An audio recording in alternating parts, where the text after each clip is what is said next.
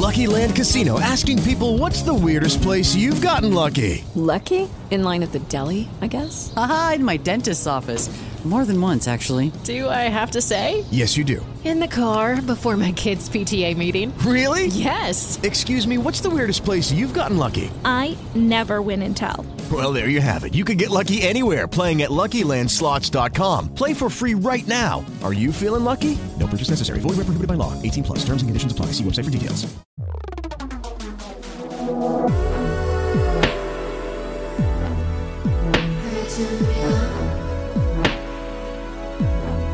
Take me to your bedpost.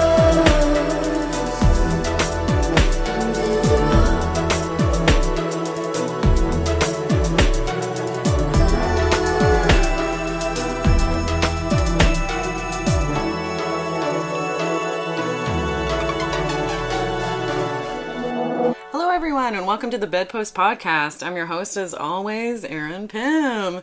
Here at the podcast, what I like to do is bring fun and sexy guests into the studio to have an in-depth conversation about sex and sexuality with me. But before I do that, I have an order of business.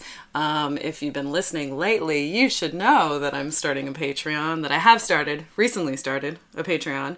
I'm really excited about it, though, so that's why I'm keep trying to get people on board, because I'm putting together little mini solo episodes in which you really get like a glimpse into my personal life as a pro-dom and also a polyamorous person. I'm putting erotica stories up there. I'm putting up cool, sexy pictures as well. So I'm having a lot of fun with it. So I'm trying to just let people know. It is at patreon.com/thebedpostshow if you'd like to donate and get all sorts of premium content. That's it.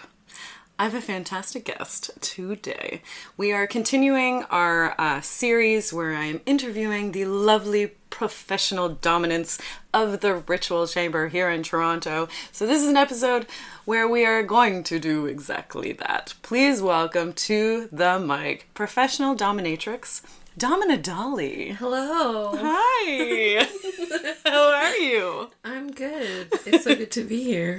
I'm very excited to have you here. Thanks. You recently told me that you were listening to some of the episodes, so I was like, oh, that's very sweet of you. Yeah, I really like your podcast. I've never really listened to podcasts before, actually. I actually was on a podcast before, though. I just remembered. For the People of Kink Radio, TPOC. Nice. Yeah, it was the final MBE, and I had just finished a couple of performances, and they pulled me over and was like, let's talk, and I was super spaced out the whole time, and I don't even know what I said, so... I blacked out. I blacked out, yeah. I talked about rope, I guess. Oh, yeah, for sure, rope. For sure, probably rope. That was the event of the night, and yeah. And also in this building, you told me a funny memory when you walked into this building, because we're in my condo right now. You had a memory of being here years and years ago for Guitars, which is GTA Rope Social, which doesn't happen anymore, but it was once a month on a Wednesday, and people would just gather in the basement and share rope skills and do rope for an hour or so, and it was just nice. In the basement of this building? Yes. I didn't even know I lived in a kinky building. Well, though I kind of knew. Like, there's a library, and there's like a oddly large like gay erotica section. I'm like, okay. Nice.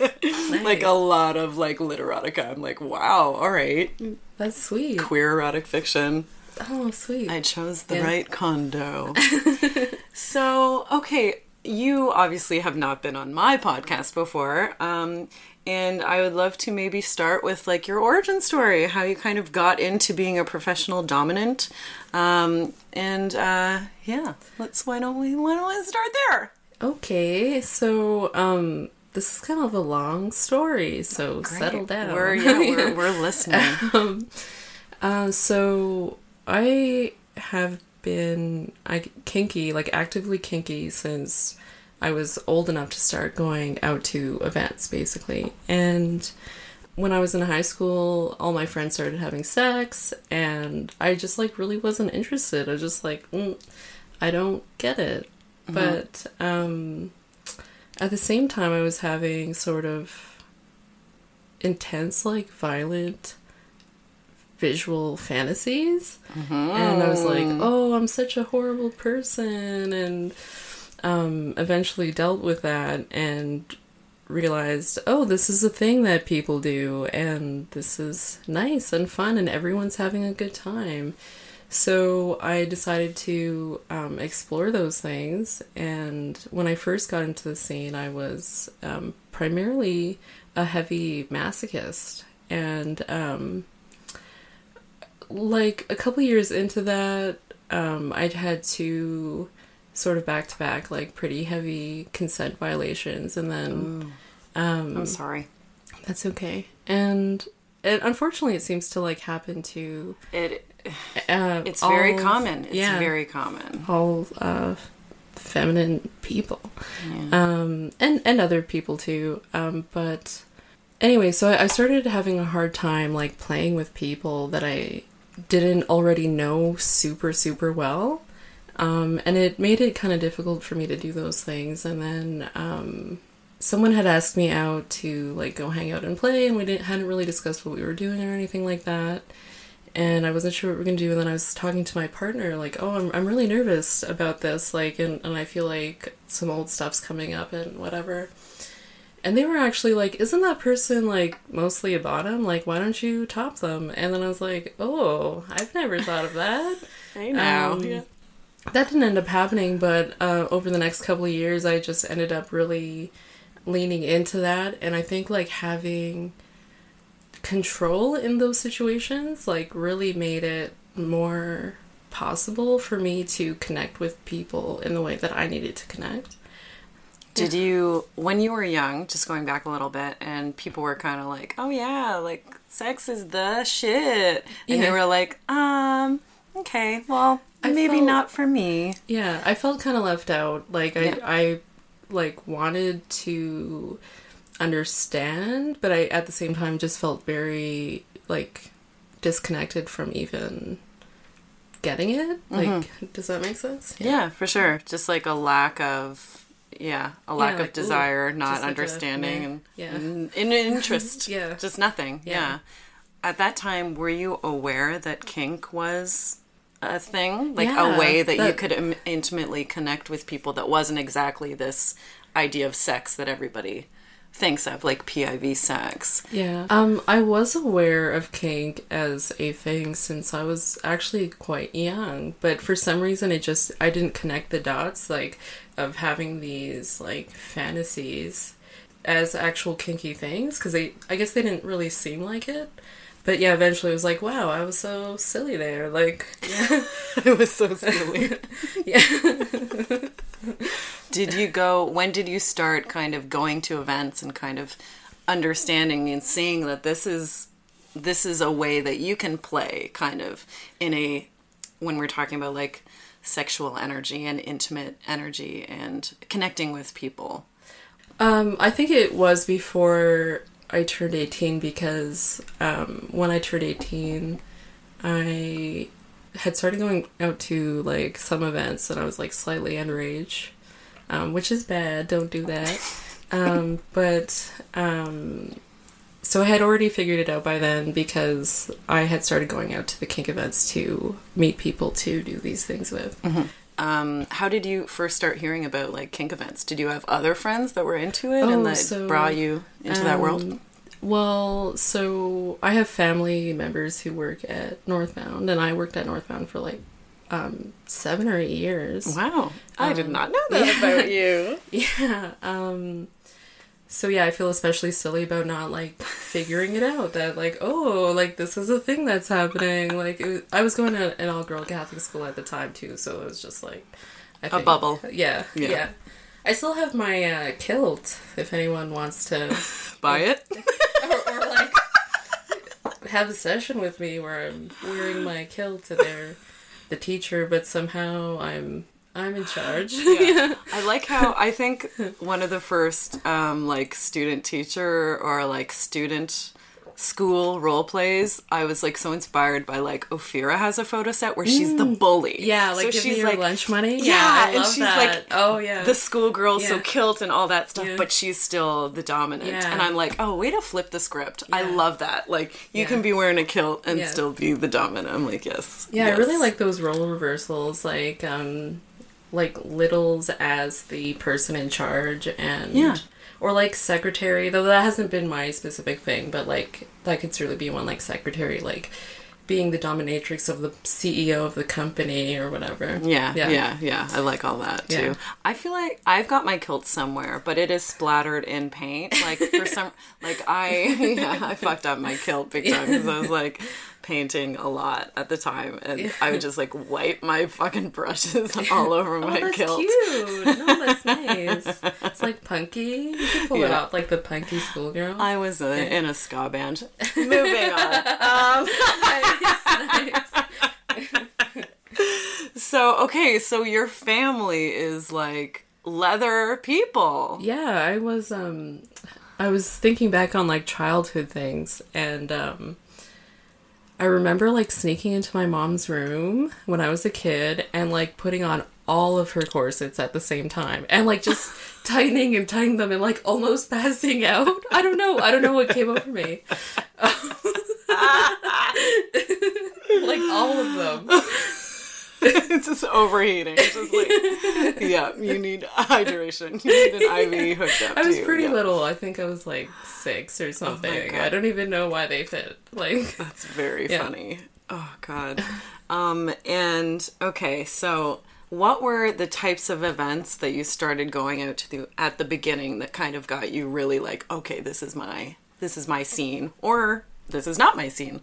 Oh, so I had gone to a few events that, or like one where it was okay, and then I went to the subspace, like the dance parties that also has a dungeon, and I just immediately happened to make some friends who ended up being some good kink friends and part of the community for like a couple of years there, and just like immediately started playing, and people just like accepted me with open arms really fast. It was a really beautiful time for me. Yeah. Because did you find otherwise, like in your, like at school or whatever, what kind of a person were you like at school?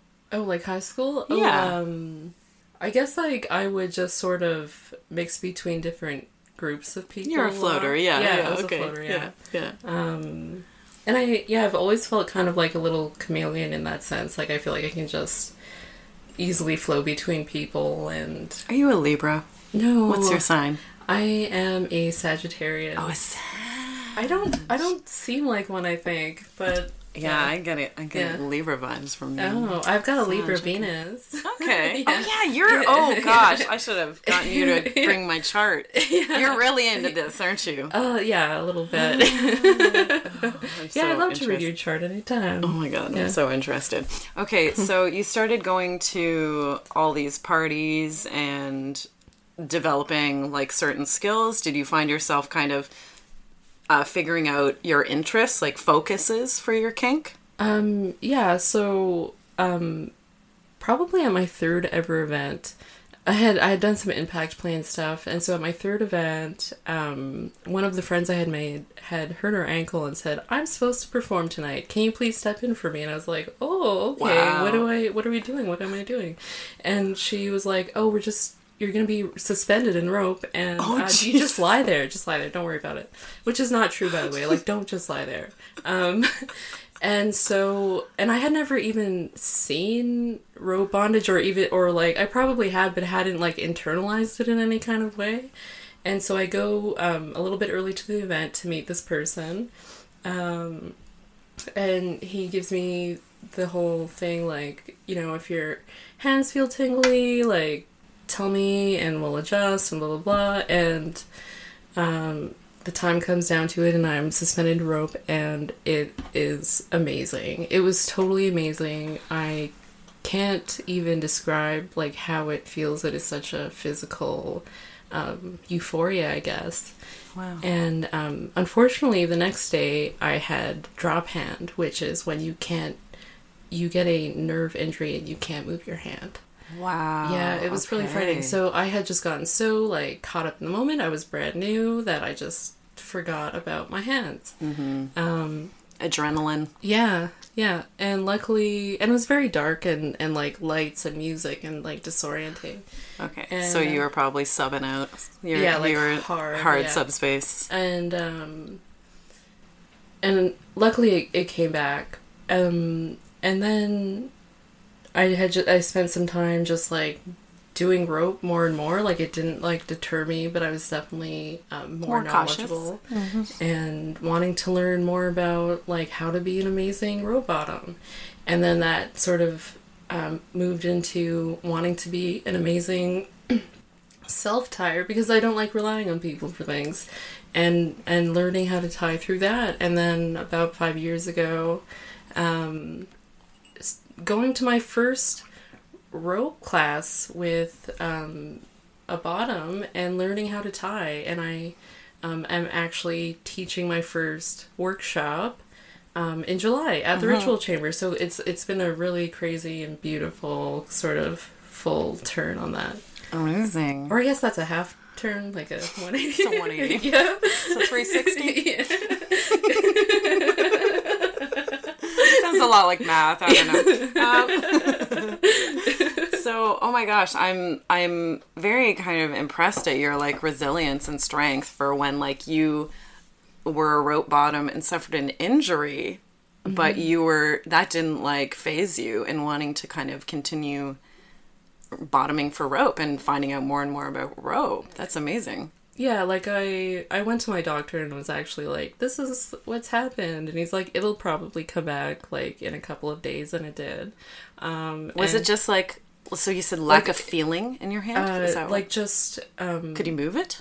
I could move my arm. I couldn't control what my hand was doing. Wow, so it was just kind of limp. That is scary. Yeah, that is it was very really frightening. Did you call the dude, like, your Yeah, top? we talked a lot. Yeah, and... But I had also had a part in that, too. Yeah, you were just thrown up on stage there. Yeah. Absolutely knowing nothing about being suspended before. That's kind of dangerous. Yeah. Like, I wouldn't recommend. Yeah, it was, like, brand new and just, like, so excited. Yeah. And they don't do that anymore either. I think we were all very, like, new relatively. And I especially. And Yeah. So don't do that, kids. Yeah, don't. Yeah, if someone invites you up on stage to fill in for somebody for a rope suspension, as a rope suspension bottom, just be like, not tonight, Satan. Or at least just meet them ahead of time a couple of times, and they'll take the time to teach you about being a rope bottom and the teamwork associated with that, because it's very much a team activity. Like, you cannot see nerve injuries happening. The only person that you can rely on to tell you or know what's happening is the bottom. So that's a big part of it.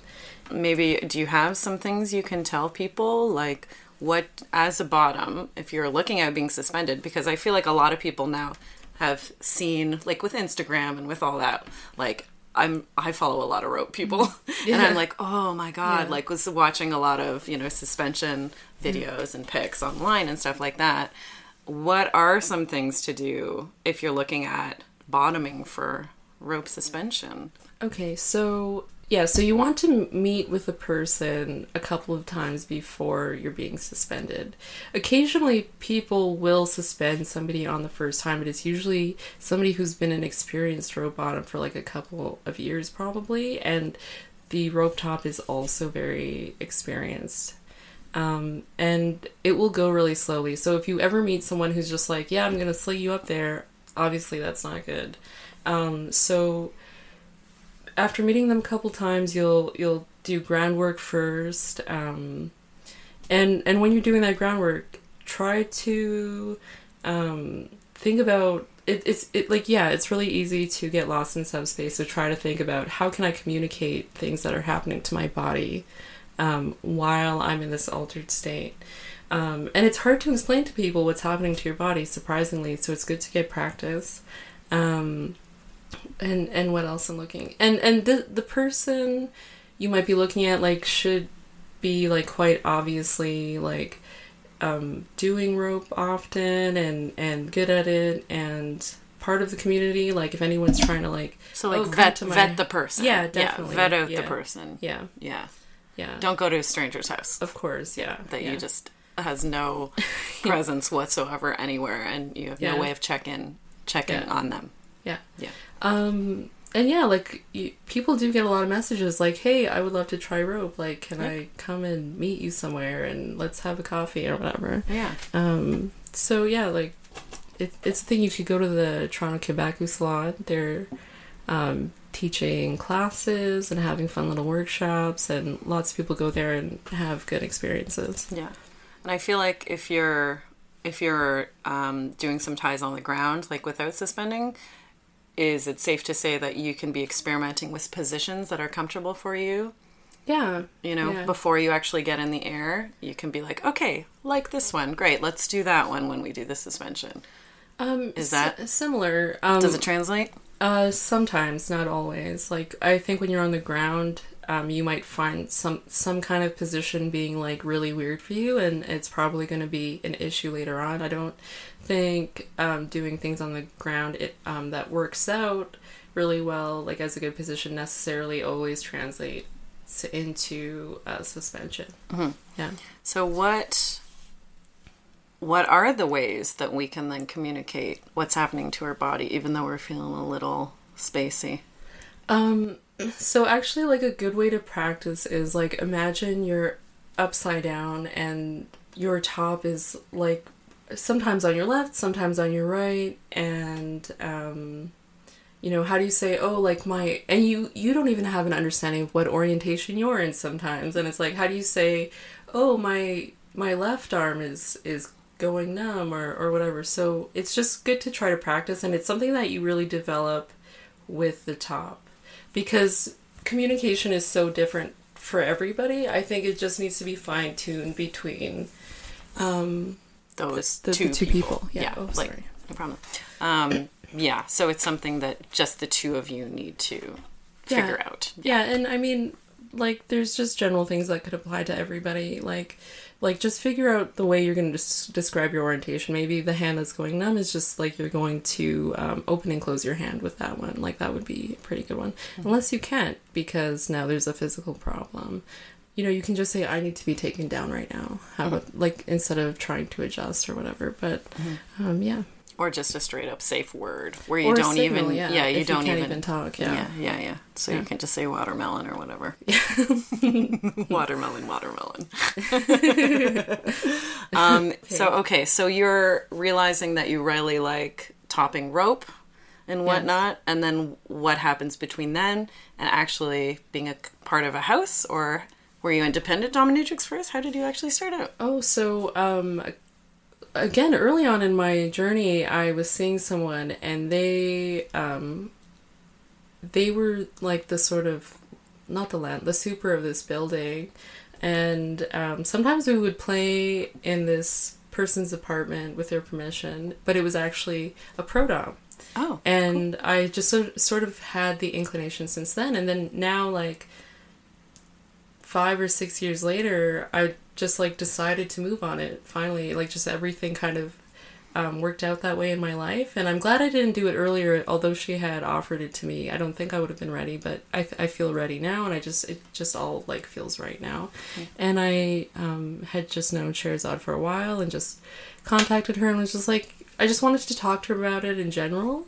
Just like, if I were to do this, like, what would be involved? Like, I just want to hear your mind, I guess, on that. Yeah. And then she just offered me a job, and I was like, oh, let's do this. Like, I'm ready. And how long ago was that? It was the summer of this year. So this summer will be a full year of doing that. Yeah. So summer of 2018. Yes. We're in 2019 currently. Yeah.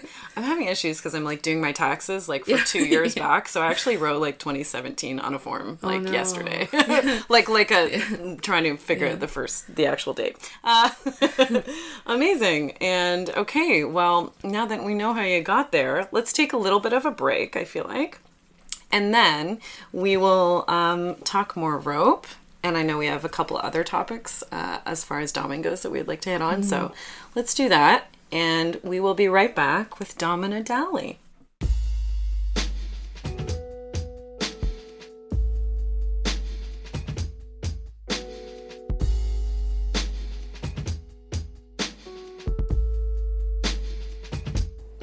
Let's take a moment to talk about our lovely sponsors, shall we? First of all, Oasis Aqua Lounge is a water-themed sex club located right here in Toronto at 231 Mutual Street.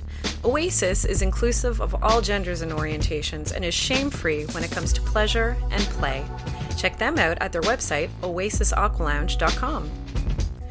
Unicorn Collaborators is the local leather business of two queer unicorns. They specialize in luxurious and colorful harnesses for all body types, and even craft non-conventional ones for your thigh, fist, or foot. Check them out at their Etsy shop under Unicorn Collaborators. Lovecrafters Toys is a non-gendered fantasy sex toy line that makes weird and wonderful dildos in the shape of tentacles, unicorn horns, mermaid tails, and more. Their high-quality silicone is hand-poured right here in Toronto. Check out their Etsy shop at Lovecrafters Toys. ComeAsYouAre.com is a trans-owned, trans-operated sex shop that also happens to be feminist and anti-capitalist. They carry only the best sex toys and want to give you the best price possible. Next time, use the coupon code BEDPOST, that's BEDPOST, when checking out at ComeAsYouAre.com. Provocateur Images is the official boudoir photography studio of Bedpost. To receive 10% off your next studio session, use the coupon code BEDPOST. That's BEDPOST. For more information and to see the gorgeous shots that are possible at this studio, check out provocateurs.ca or follow them at provocateur_images on Instagram.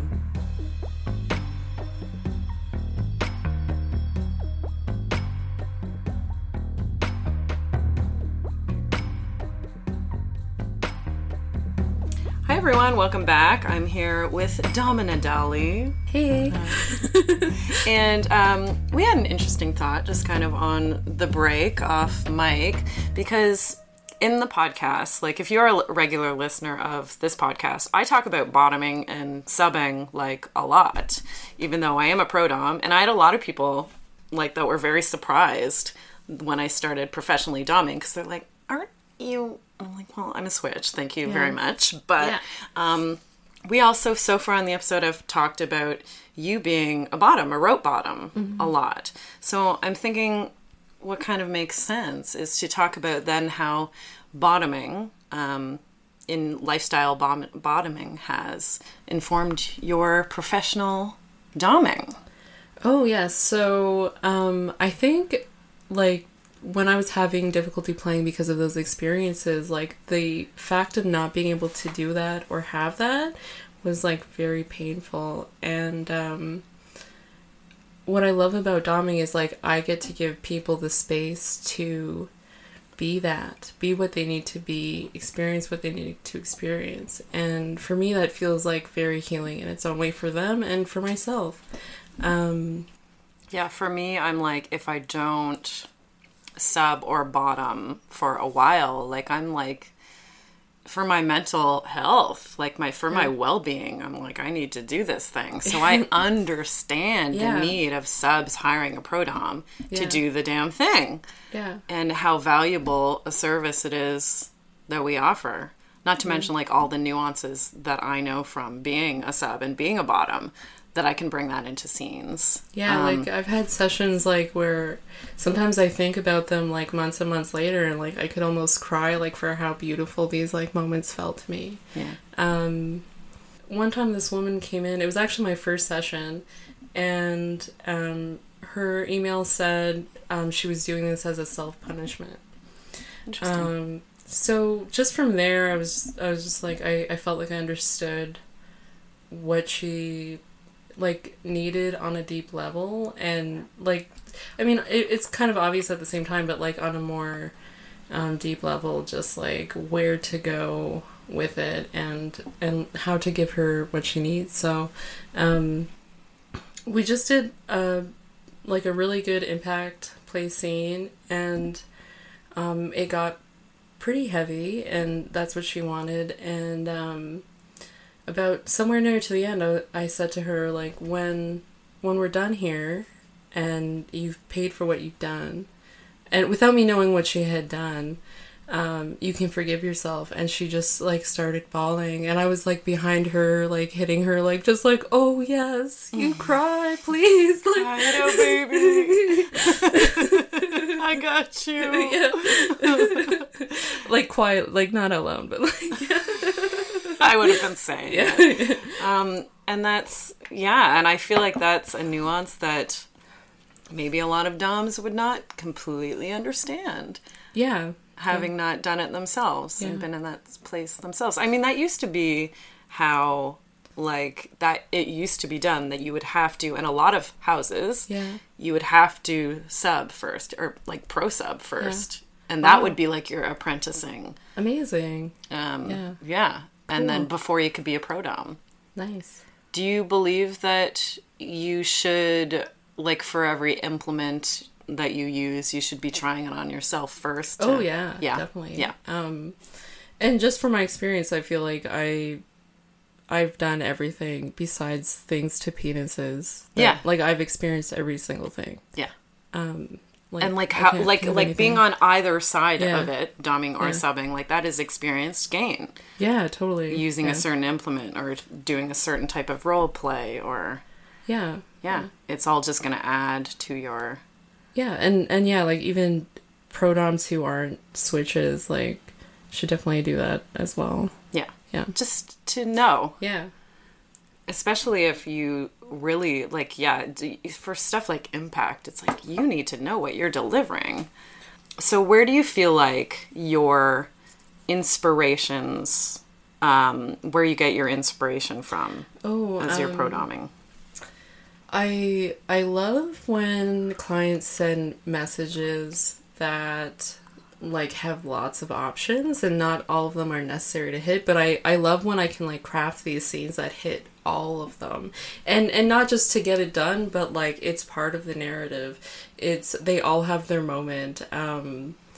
And other inspiration, I don't know, I just get like back when I was a teen, I just get, like, these horrible, like, violent images in my head all the time. I'm sorry if that scares you. Actually, Martin Luther King had the same thing. Really? Yeah.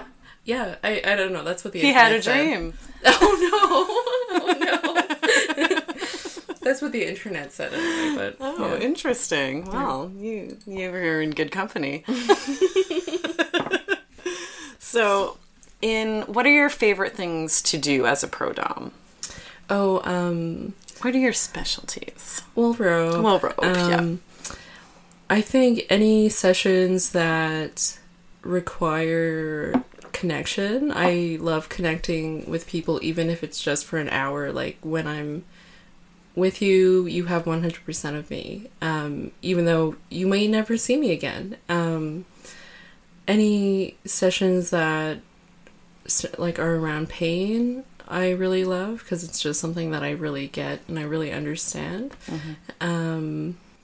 What are the types of pain that you do? Because you have some fine skills as a dom. Yeah. I like doing needles. I really lately am inspired by doing micro bondage with needles. Mm-hmm. I'm actually explain that. Ooh, so basically you just put, like, needles on somebody somewhere, like on a limb or something, and take some tiny thread or maybe dental floss or something and tie it off to something else and make them hold I love predicaments too. Like, they have bondage. To, like, hold their hand up and their hand's getting tired and now it's pulling on the needles and, like, and, like, amazing. Wow. I'm not a needle top, so that's all new to me and very interesting that you can, like, tie little fishing line from the needle to the other needle and, like, and then it's predicament bondage. Yeah, one of my first scenes that I did privately after, like, many, many workshops, actually, I was lucky to find a bottom who would just, like, go to all these workshops with me, and we never, like, specifically had played yet, but we would just go to workshops and have fun. And then finally I felt ready to, like, do stuff. and we went to a party, and I put just 4 needles in his chest, which is not very much, and just had him seated on the ground and against a metal grate, and tied his arms up so he was sort of stuck there, and micro-bondaged his teeth with dental floss to his chest needles, so his head was teeth full, yeah. to his chest needles. Yes, and that is so creative. Wow. Oh, thanks. That is, yes. So yeah, his head is like down. Yeah, and he can't move his head up without it hurting. And now I'm like hitting his thighs with like a cane, and he's like struggling and like moving around and like just getting super overwhelmed. And sensory, yes, really overload. Yes. That's very creative. Thank you. Wow. Thank you. Oh gosh. And then I kind of love and hate this question. What is your doming style? Oh no. Yeah, but from your experiences as a rope bottom specifically, or like heavy impact bottom, how do you feel like that does inform your doming style? Like you with all your years and years of experiences behind you.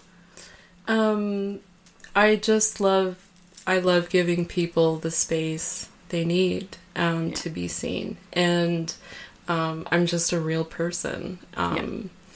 And yeah, that's why I have trouble with that question too. Yeah. What's your style? Is because I don't necessarily have like a dom persona. Yeah. Like my persona, like Pim is my actual name. I'm bringing who I am here. Me too. I'm like, my persona is that I'm a multifaceted actual person walking around when I'm not in a scene. So I'm like, okay, well, my style is like the aspects of my actual personality. So like, I'm fun, I'm playful. Yeah. I'm creative, stuff like that. What would you say about yourself? I think as a dom, I'm very empathetic, and I like to give people transformative experiences where they feel they've either learned something about themselves or have grown in some way. Yeah, I feel like actually, okay, that makes so much sense when you've told me you've had some trauma. Yeah. That makes complete sense that you would want to hold space for healing people. Yeah. Helping people. Yeah. And that, I think that's primarily why I'm attracted to this. And like another person that I see, they identify as non-binary, and they can't be themselves out in the world. So the time that we spend together is when they get to do that, and I feel so honored. It's just really special to me. Yeah, and that, I'm sure a lot of people connect with that, because a lot of people are not like their kinky, you're not your kinks. Most people can't like be displaying their kinks proudly out in the world. Yeah. So it's like, say if you're into sissification. That's so true, yeah, totally. That's one of the only places you can experience that is with a dom. So that's a huge service. Yes. To provide for people. Yes. Yes. We're doing the God's work. We're doing the Lord's work. Putting needles and attaching them to people's teeth and all that stuff. Because I saw, oh my god, the post where you wrote your name in needles. I was like, that's... You're mine, bitch. No, sorry, no, I don't talk like that. No, the real me is coming out. It's recorded. No. Now the world will know. So, okay, let's bring this conversation back around to rope, because after this whole journey that you've told me about, you are now going to be teaching a rope workshop at the Ritual Chamber. Yeah, so this will be perfect for people who are brand new to rope, or who have wanted to explore rope for a long time and they're not sure where to start, because it can seem really complicated and inaccessible. And I think this workshop will really make it feel really accessible, and you'll really understand like the basic elements, which are the building blocks to literally every other tie you're ever going to do in your entire life. So like you're learning like certain knots that just I literally know nothing about rope. I'm 100% not a rope top at all. So I will be at the workshop. Yay! I'm so happy. When is it? It's in July 28th. In July. Yeah, okay, great. It's quite a while away. But July 28th, 2019. Yes. And what will can you give us like a breakdown of, I don't know if you've done like the lesson plan yet. I'm very type A about like so many things. So tell let's break it down. What are we going to get out of this workshop? So we are going to cover... we're gonna have a frank discussion about why we are attracted to rope, like all together as a group, because I think, and that's how Shahrazad teaches. I notice, like we all bring stuff to the workshop. Like she's primarily teaching us, but I think we all have things to learn, and new things can come out of it. So then we are gonna cover safety, like just different parts of the body to avoid, what the risks are when you're engaging with this, and then we're gonna do some activities around. Helping bottoms speak and the teamwork aspect of doing rope with somebody. Great. And then after that, we're going to do a single column tie, and we're going to do a knot called a Somerville bowline, which is a non-collapsing knot. So because you don't want them to cinch on the body, and this tie is essentially whatever like 90% of ties comprise of starting with. Great.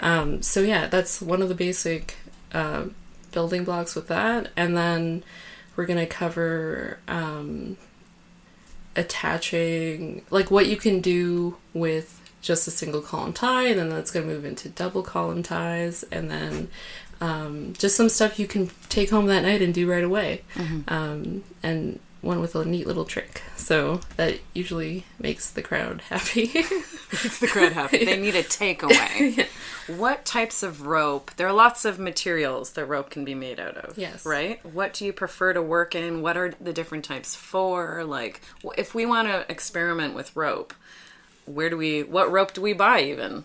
Well, you can get dental floss for very tiny things. You don't want to secure those tightly onto anything, like especially like toes and fingers, like don't do that. That's bad. You also want to get scissors before buying rope, safety scissors, so you can instantly take it off if someone's having a panic attack or whatever the reason.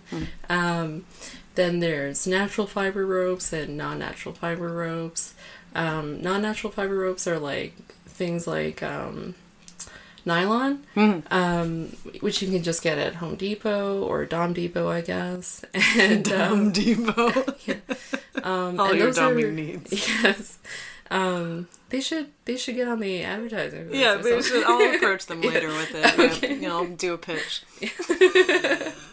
And those are really good for when you are going to be messy, because you can just throw those in a thing in the washing machine in a little bag, and they're clean later. Where cool. Non-natural fibers are like you cannot really clean them without destroying them. And so non-natural fiber ropes are like jute or hemp, and myself and probably the majority of riggers use jute. Okay. You can get that online at My Nawashi on Etsy. A lot of people use that guy. Or the Salon sells rope as well. Mm-hmm. Yeah. And what are the properties of jute? Is it like a little coarser? So like it... jute is like, so definitely it holds coarser. A knot better. Yeah, it definitely does hold a knot better. Yeah. That's a good point. Yeah, nylon is hard to hold knots with. Or it's a little slippery nylon, if I'm picturing it right. It's kind of totally plasticky, like yeah, it's like shiny and yes, smooth, and it's very hard to hold knots with. But you can still use it for stuff. And jute holds knots. It adheres to skin well. What else? What about silk? Because I feel like in a lot of sex shops you see silk rope. Yeah, I noticed that Japanese too. Silk rope. Yeah, like I think Japanese shibari silk rope. Like it, that's the marketing. It's like. Yeah, I think that's just for making it sound. I'm not really sure. I think it's just like for people who maybe like sensation a lot, like soft Right. silky sensations maybe, and rope can, when that's a cool thing about rope too, like in general, like as a practice, there's so many different approaches to it. Like it can be a painful experience, it can be a sensual experience, whatever, right? So if you want maybe a sensual experience, go get some silky rope and rub it along their body, all sensual like, which is it's not one of my skills, by the way. Sensual domination. No.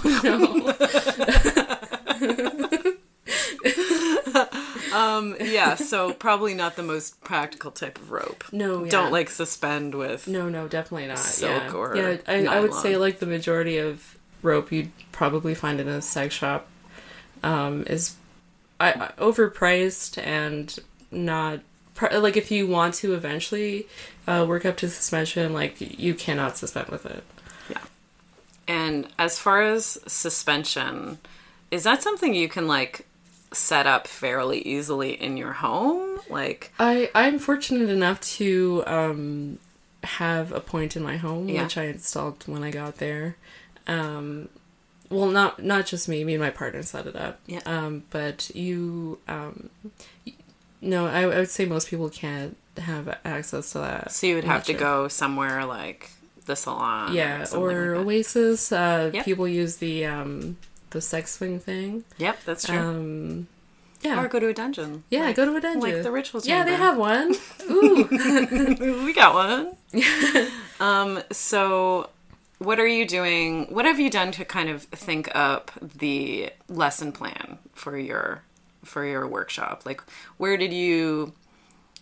how did you know what you want to present to people, and why do you think the things you are presenting are going to be important takeaways for people? Well, a big part of what went into the workshop was my own journey and how I began to understand the different elements. And I would say my tying style is not entirely improvisational, but a lot more improvisational than most people, where a lot of people have a very strict way of doing rope, where I feel like I've come to understand the nerve pathways on the body enough to create ties and not just run along with them, but test them out and see how safe they are and kind of make my own things, and that's happened over like the span of years. So back to the workshop, I've just broken down those things into like these elements that inspire my ties and just to make it really accessible for people, because I don't think a lot of people want it to be like a very strict thing to follow. Yeah. I think that's where we lose a lot of people with it. Yeah. And I think it's not as fun when we're just like, oh, we're just doing it like this and like that's it, like, yeah, that's the only option, because there's not one right way to do rope. Well, there's a bad way to do it, but an unsafe way. Yeah. Which I'm sure you'll cover. Especially, that's another thing I feel like is just going to bring your experience of being a rope bottom and having an injury from doing a rope scene. Like, you're going to then perpetuate as a dom in your workshop. I'm sure safety will be a really big focus. Yeah, I have a lot of, like, scary stories. That didn't happen to me personally, but, like, will inspire fear enough into the bottom that they will communicate, Good. Because I think a lot of bottoms, for some reason, in the middle of not necessarily a session, in the middle of a play session or whatever, don't want to say something's wrong, and I really need you to say something wrong. I do not consent to injuring you. It's never going to kill the mood for me. Like, a lot of rope is like just dealing with problems, and maybe that sounds boring, but it's actually so fun for me. I'm like, oh, this is happening, and then now we got to quickly fix this and think of a new problem and new way to fix it and blah, blah, blah, blah, blah. Yeah, troubleshooting, like on the fly. Yeah. Like, I love that. That's one of the things I love most about tying people, actually. Yeah, when I'm watching, like, I've watched a bunch of suspensions. I'm clearly not a rope top myself, nor bottom. I've never been suspended, actually, myself. Want to pop my cherry? I'd be honored. Are you blushing? Yeah. Are we flirting? Yes, everyone. For people who can't see, I'm blushing. But what I have seen from, like, witnessing scenes, like suspension scenes, like, that is exactly what's doing. Like the dom, the rope top is like buzzing around, like fix this, do that, do this, do that. Like it's like a flurry of activity. Yes. Where you're, I'm like, you tell me what's going on in your head, but like I'm assuming it's like that kind of problem solving, fix this, fix that, okay? Like get them not in a position for too long where there's not too much stress on one part for too long, so it's just like... So for me, it's like I feel like I do really well at high pressure environments. Not like medium or low, just high pressure. And like that's when I thrive. And I don't know what's wrong with me, but that's just the way I am. Like, I can sometimes be anxious, but then it's like, oh, we're having a serious problem. Like, okay, I'm ready, everybody, let's go. Like, warm me up. Like, I don't know. Tag me in. Let me in, coach. Where's my gloves? I don't know. But, so dealing with all the problems, I feel like I'm buzzing. I'm getting kind of, I guess, high from it or whatever. Yeah. I feel like a machine that is working really well, and holding all these different variables in my head at the same time. Even just like going back to creating scenes for sessions, it's like I think about like I over prepare for things, and it can be tiring, but but I love crafting scenes, so I think about like almost every variable. Like, we're going to do this, and this is all the variables that could happen with that, and that could, like, lead into this, and then I'll move with that depending on what's happening. So it's just... And I enjoy that, and maybe that's weird, but whatever. Yeah. No, that's very interesting. Yeah. But I'm sure once you get in the room, it's always, like... You've got to improvise a bit, exactly, right? Yeah. Because things are not going to run exactly... But yeah, how you planned. But as you're saying, you've planned, like, so many different avenues... And I enjoy like imagining how the person is going to react when I do this or when I say that, and I just like that. I enjoy that, or seeing like something new happening that I didn't plan for, or and I just want them to have a good session. I think that's why I plan so much, because they deserve it, and so do I. I love having great sessions, but yeah. What do you get most requested for? Is it rope? Or what's your scene that you do most often? I feel like all my scenes have been super varied, actually. Yeah. Just like all over the place. I have a tickling one tonight. I'm really excited. Yes. I know. I'm super excited, actually. Yeah. Because as you kind of mentioned, like kind of what your kind of personality growing up, you're like, I'm a chameleon. I can float in between a bunch of different kind of like roles. So. And people and situations and all of that. So I imagine that's hugely like a really great thing to have as a generalist pro dom. Yeah. You can do so many different things for people. Just exploring everything possible, like just humans and their reactions and all of that. Yeah. What's your favorite thing about being a pro dom? Oh, I feel like I've said this 100 times, but like the giving people space thing, giving people space. It's so to important. Be seen. Yeah, it's important enough to mention multiple times. It's true, because as somebody who's been a bottom and been a switch, like that's something that's very, very important. Yes. And even if it's not like on that like kind of sacred level for people, it's still like, how often do you and one other person in a room, like even if it's just for an hour, like are the only thing that you two are worrying about?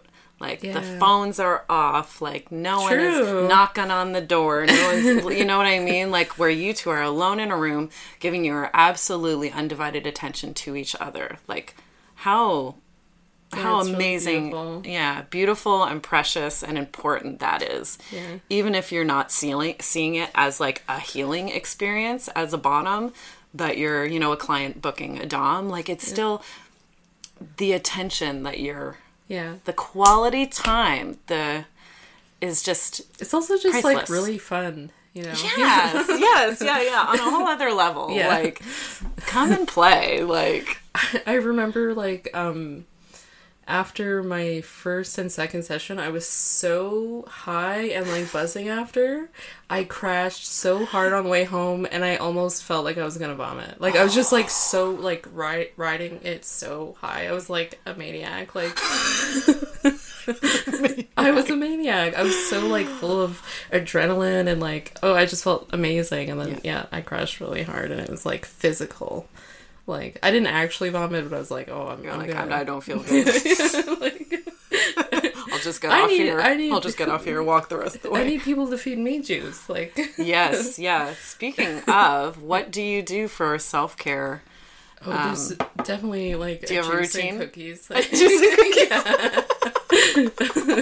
cookies. Juice, cookies. Just getting into like relaxing clothes and just like watching whatever. Sometimes I'll write about it. Yeah, I like reflecting on the scenes a lot and taking what I can from it. Yeah. Sometimes, yeah. I need to, cleaning the space is like also therapeutic for me. Like, I direct. wish it was for me. I'm like, oh, you hate God. it. You're going to take off my corset already. I feel like that, anyway. Because I feel like there's things you can do in the moment, like right after the client leaves. Yeah. You know, what can you do then? And then once you get home, what can you do there? Like, like that's you, a good point. You know, you need to do enough to get you home first. Like for public consumption, like, because you are going to be outside. Yeah. Yeah. So I need a minute. I don't want to vomit on the subway. I know. Exactly. Yeah. You don't want to, like... Thankfully, I've gotten better at it, and I haven't had that same experience. Yeah. Why do you think that did happen? Like, and what are you more conscious of? I was just so... that it doesn't happen anymore. So full of adrenaline. Like, I was just so full of adrenaline. And I think I've just gotten better at taking care of myself. Where I was just, like, so focused on them the whole time. And now I'll sometimes, like, pack some cookies so I'm, like, have some sugar right away. Have something. Yeah, totally. Yeah. Good. Put a juice box in here. Yeah, like dildos, whips, juice box. Yeah. Juice box and also a juice box, yeah. That's a good thing about, having a locker in the space. Yes. It's like you could put some snacks in there, whatever you need, I love that moment when we were there at that day we were all hanging out, and I'm sorry to throw you under the bus, Mistress Ophira. But, it was super endearing and cute, though. So we're all cleaning out the lockers and stuff, and all of the bottom lockers are filled with shoes, and they're all Mistress Ophira's. It was amazing. I thought it was beautiful. Lockers. It was beautiful. All the shoes. She's like, I don't even want these shoes. It was like a clown car of shoes. Like I couldn't even imagine how they all fit in there. But and one locker was full of snacks from Lady Henry. Yeah. They're like all like probably expired. Like, yeah, I did. I ate something and it was expired. But it was fine. It was me good. too. Expiration dates aren't real. Yeah, they're canceled. Yeah. Oh God, good old Lady Henry. Okay, so finishing off our episode here, I guess I'd like to ask you, like, if you could change people's minds about what they already think in their head about pro-doms, what could you say that would, let people know what it's really about and what it's really like for you? I would say if I could change everybody's mind about what pro-doms are doing is, I think we all seem like we're very, like, luxurious and evil and all of that. And we're real people and the good ones. And those people might exist, like maybe they do. But I think the good ones are people like us and like people at the ritual chamber who actually really care about what's happening in the session, are bringing 100% to the session, and don't view you as like a worm or whatever the phrases are. I would like to change that. Like, we're not just these, like, luxurious bitches. Like, yeah. I like the word luxurious. I've never heard that as, like, when you talk about Dom stereotypes, yeah. I've never heard the word luxurious. I love that. That is very spot on. Okay, good. Luxurious bitches. Yeah. I don't think luxurious bitches could do what we do. Like, I don't think they could handle it. Nice, yeah. I mean, it sounds pretty nice to be a luxurious bitch. It's definitely not me, but I'm like, goals though. Like, we get, like, you know, it's you gotta be willing to, like, laugh at yourself. Yeah, and, like, we don't take it as seriously. I think that's a great point. Yeah, like, you gotta laugh. We're not, like, ego driven. We're not. The good doms are not, anyways. Yeah, and there are shitty pro doms, and I actually just wrote a little review of that bonding show on Netflix. I'm scared to watch it. I know. I also was. I watched one episode and just wrote like a little review of the first episode on Instagram. So I got that out. Yeah. Follow me on Instagram. Yeah. Okay. So here we are. So we're at the end, pretty much here. So yes, tell us where we can follow you, how we can book you. All that kind of stuff. Cool. So I'm on Twitter, and my handle is at Domina Dali, DOMINA DALI. And I'm on Instagram. Oh, sorry, I touched your leg. And Instagram. I am on Instagram as them fatale. It's them 3 underscores fatale with an E on the end. And you can book me through the Ritual Chamber. Only contact me through there, please, as I will not respond to anything else. Me too, please. Stop sending me DMs.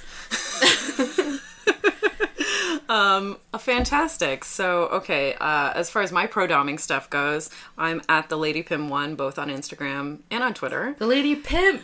Lady Pimp! I should have been the Lady Pimp. Oh, missed out. For bedpost stuff, we've got Facebook at Bedpost Erotica. We have Instagram at The Bedpost Show. We have the Patreon at The Bedpost Show. We have the email at thebedpostsexshow@gmail.com. We have bedpost.ca. So many places you can follow us, people. If you are a Toronto resident or a GTA resident, want to see the stage show, we do that the third Friday of every month at 8 p.m. at the Social Capital Theatre. And last but not least, if you are listening to the podcast, which you are, you'll be hearing original music by my friend Stephanie Copeland. She's amazing. You can check out the rest of her art at stephcopelandmusic.com. Thank you so much, Dolly. Thank you so much. This was such a pleasure.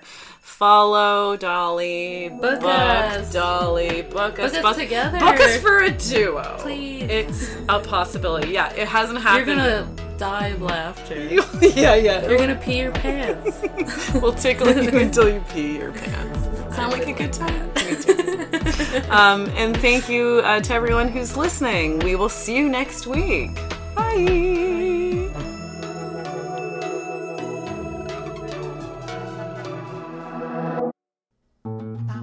This podcast has been brought to you by the Sonar Network. Sonar! With the Lucky Land Slots, you can get lucky just about anywhere. This is your captain speaking. We've got clear runway and the weather's fine, but we're just going to circle up here a while and get lucky. No, nothing like that. It's just these cash prizes add up quick. So I suggest you sit back, keep your tray table upright, and start getting lucky. Play for free at LuckyLandSlots.com. Are you feeling lucky? No purchase necessary. Void where prohibited by law. 18+ terms and conditions apply. See website for details.